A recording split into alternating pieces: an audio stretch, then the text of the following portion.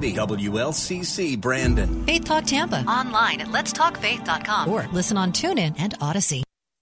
The following is sponsored by Verse Ministries and is pre-recorded. People just did their own thing without any concern for God and His standards. Now, how bad was it? It says in Genesis chapter 6, verse 5, when the Lord saw that the wickedness of man was great on the earth and that every intent of the thoughts of his heart was only evil continually, it says that it grieved God that He even made man. Now, this doesn't mean, and I told you this a few weeks ago, it doesn't mean that it was just bad. Like our world is bad. What this means is it was as bad as it could get. It had reached the limit of evil and wickedness. And God says in verse 6, He was sorry that He made man on the earth. He was grieved in His heart. And the Lord said, I'm going to blot out man, whom I have created from the face of the land, from man to animals to creeping things and to the birds of the sky, for I'm sorry that I have made them. But Noah found grace and favor in the eyes of the Lord. Apparently, Noah was the only believer on the face of the earth.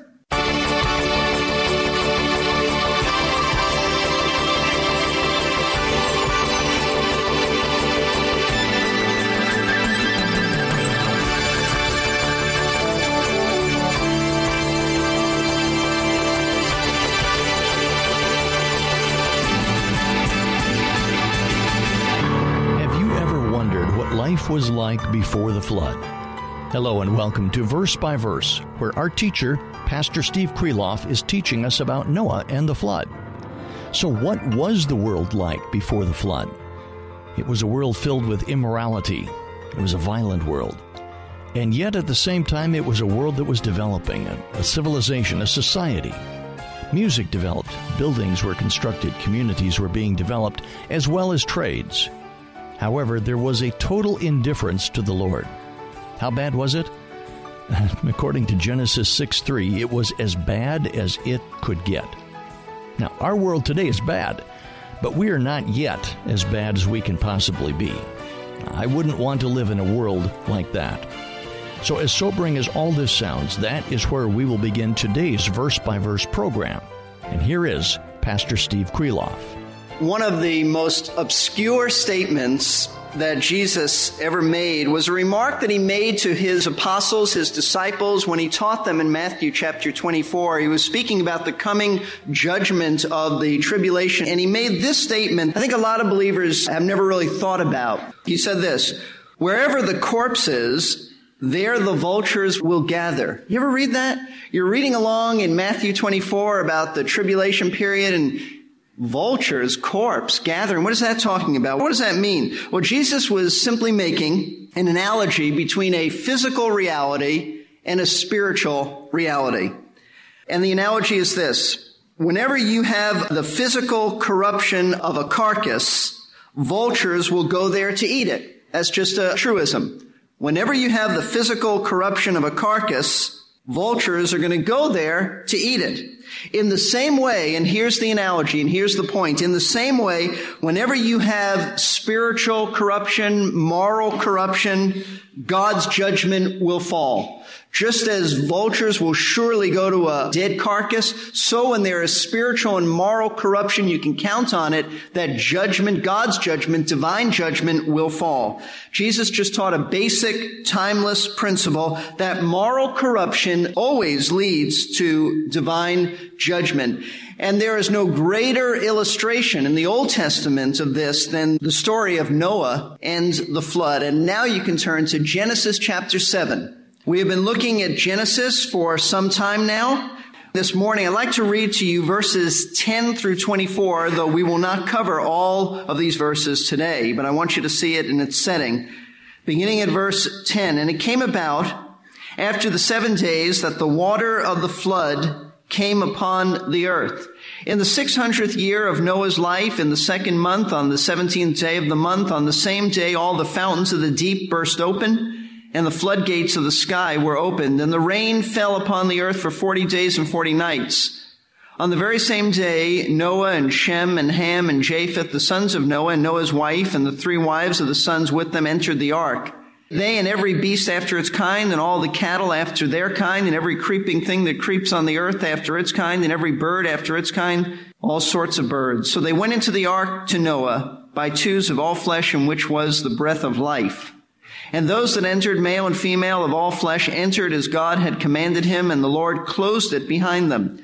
Then the flood came upon the earth for 40 days, and the water increased and lifted up the ark so that it rose above the earth, and the water prevailed and increased greatly upon the earth, and the ark floated on the surface of the water. And the water prevailed more and more upon the earth, so that all the high mountains everywhere under the heavens were covered. The water prevailed 15 cubits higher, and the mountains were covered, and all flesh that moved on the earth perished, birds and cattle and beasts and every swarming thing that swarms upon the earth, and all mankind, and all that was on the dry land, all in whose nostrils was the breath of the Spirit of life, died.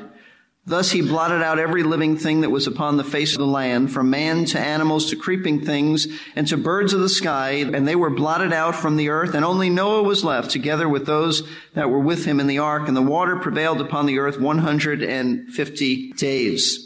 With these verses, God begins to tell us, in fact, this does, not just begins, this does tell us the actual details of the flood. But I want you to know, prior to this, in chapters 4 through 6, and you must see the thrust of this in order to appreciate it, for these chapters before, God has been leading up to the flood. God has been telling us why this world perished and why God sent such a judgment. What was the world like before the flood? Well, we've gone over this before, but let me quickly review. It was a world filled with immorality.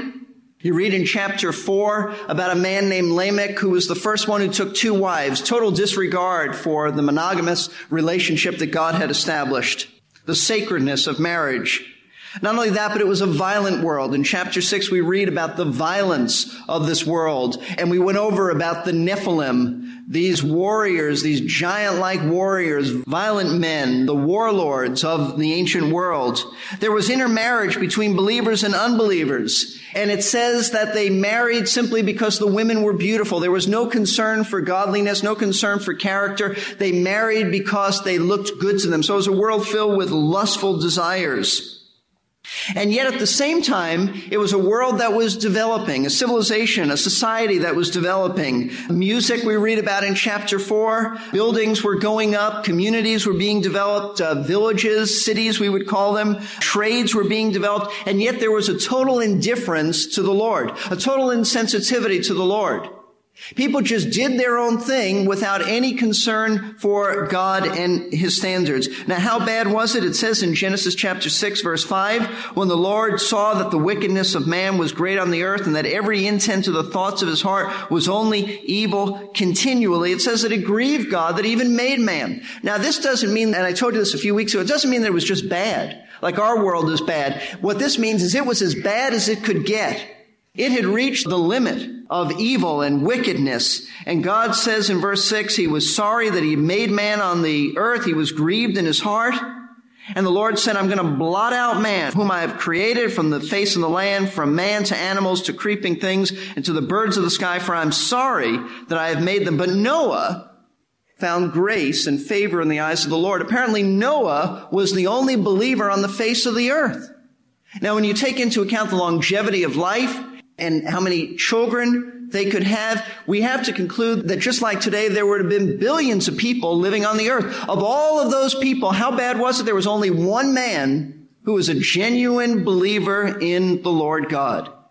Imagine that. That was the world that God said, I'm going to wipe out. And so God revealed his plan was to destroy all mankind and start over with Noah and his sons. And he would destroy them with a worldwide flood. So the last section of chapter 6 is about instructions given to Noah for building this ark. For 120 years, Noah was working on this ark. And then as we move into chapter 7, we have the actual story of the flood of judgment. I want to suggest to you that chapter 7 is about really 2 key spiritual lessons about judgment that emerge from there. There are 2 basic lessons taught all over the Bible, and you see them first in chapter 7. And lesson number 1 is God delivers the godly from judgment. That is always a principle of Scripture.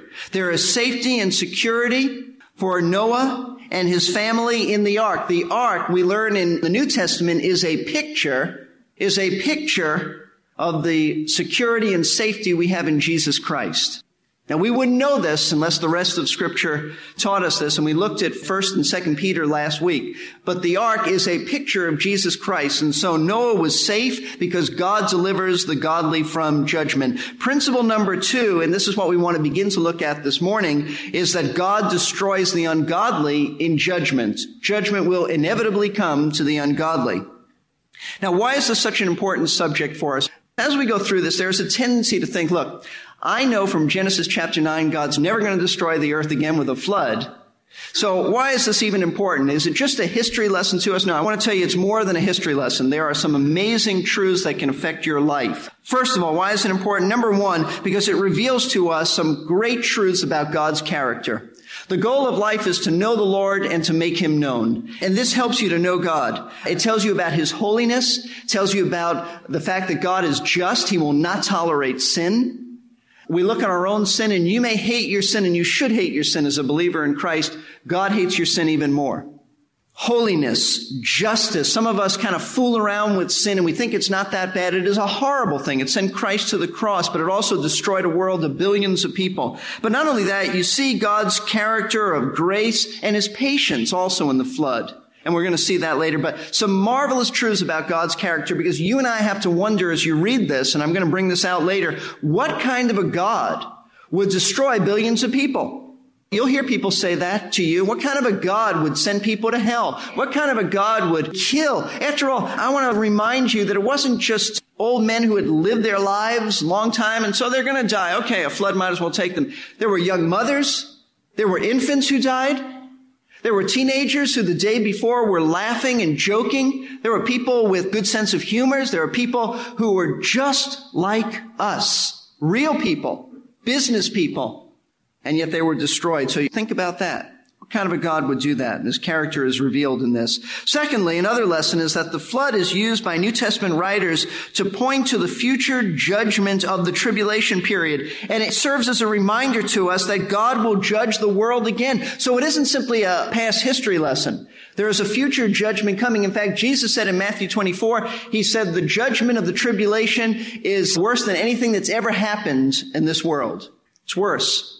That's hard to imagine, but it's worse. Hard to imagine that it's going to be worse than the flood. The flood just took a few weeks. Tribulation is going to take 7 years. Jesus said nothing like that's ever happened before. Number 3, Jesus compared the attitude of the people in Noah's day to the attitude that will be prevalent on the face of the earth during the tribulation period. But you know, that attitude is still here.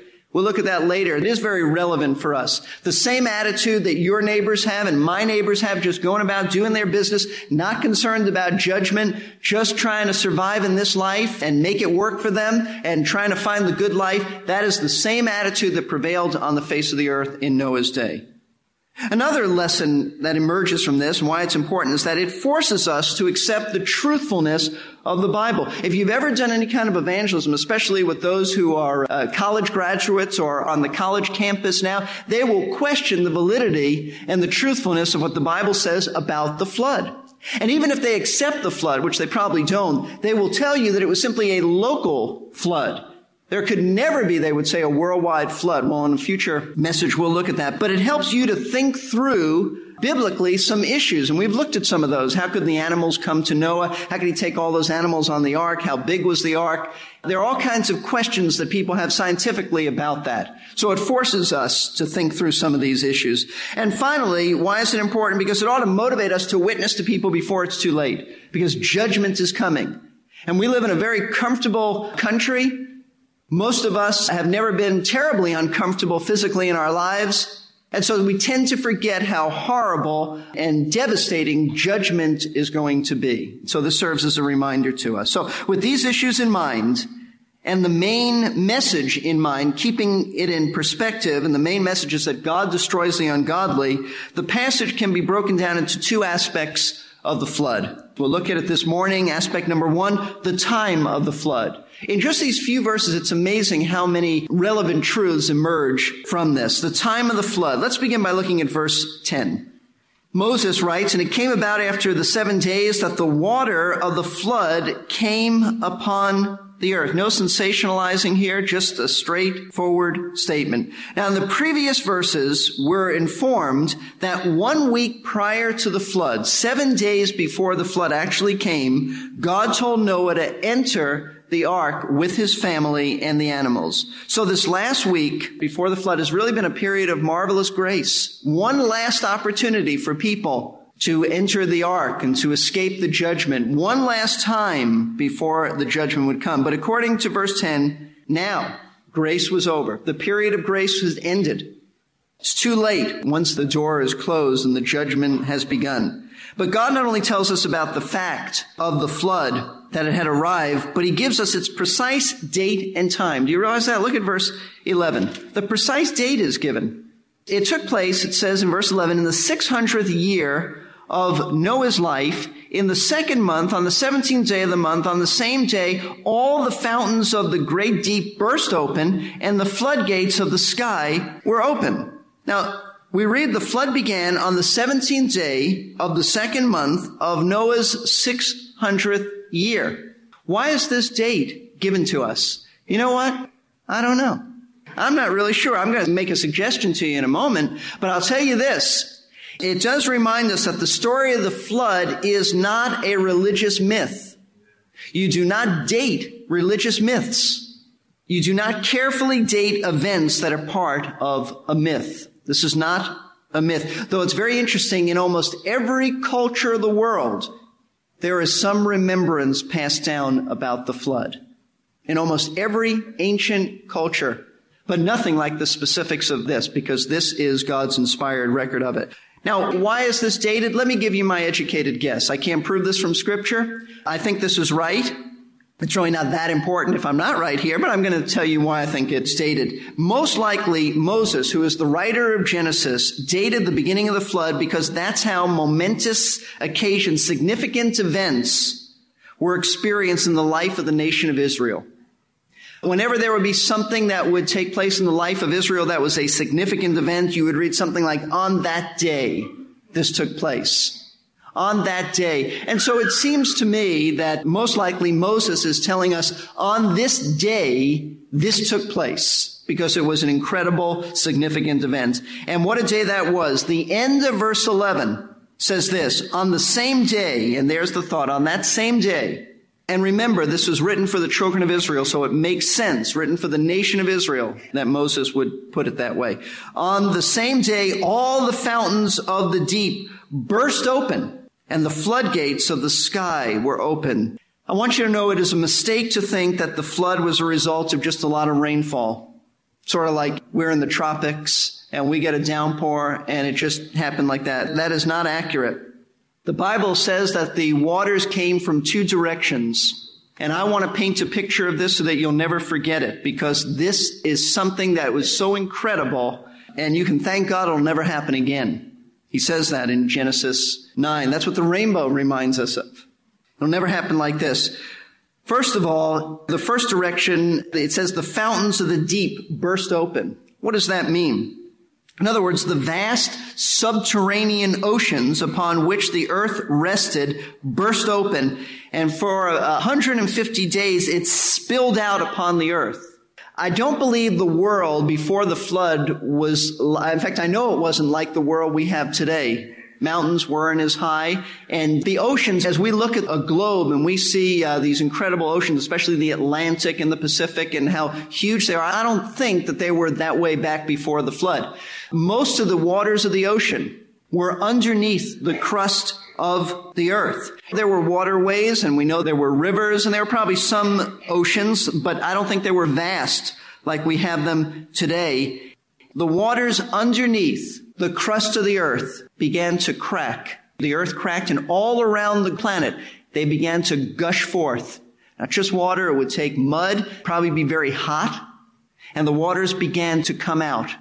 Sort of like a volcanic eruption, and the waters that the earth rested upon burst forth. Secondly, it says the floodgates of the sky were open. So now it comes from another direction. Not only is it coming from the earth, but it's also coming from the sky. This does not mean that it just rained hard, sort of a downpour. To understand what took place in Noah's day, I think it's important to go back in Genesis to chapter 1. In Genesis chapter 1, we read about the creation week. And we read in verse 2, and the earth was formless and void, and darkness was over the surface of the deep. The surface of the deep would be waters. And the Spirit of God was moving over the surface of the waters. So at that point, it was dark, and it was just a mass of waters covering this planet. Look at verses 6 through 8. Then God said, "Let there be an expanse in the midst of the waters, and let it separate the waters from the waters." And God made the expanse and separated the waters which were below the expanse from the waters which were above the expanse. And it was so. And God called the expanse heaven. And there was evening and morning a second day. A mass of water originally covered this planet. But on the second day of creation, God divided the mass of water by taking some of it, not all of it, but some of it, and he elevated it above the earth. I don't think that these were just clouds. Many Bible teachers would say, and I would agree with them, that there was a transparent canopy vapor that circled the planet, giving it sort of a greenhouse effect.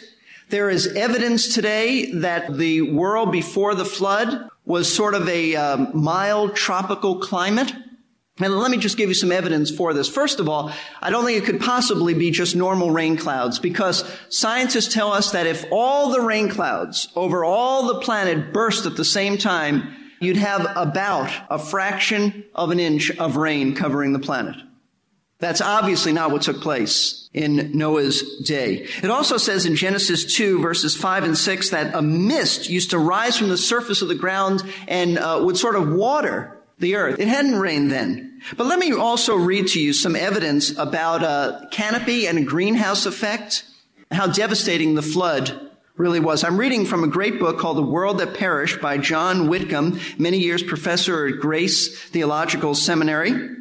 He writes this: "In the waters above," he's referring to another book now. I'm quoting from one book, but he's referring to a book called In the Waters Above. That's a Moody Press book.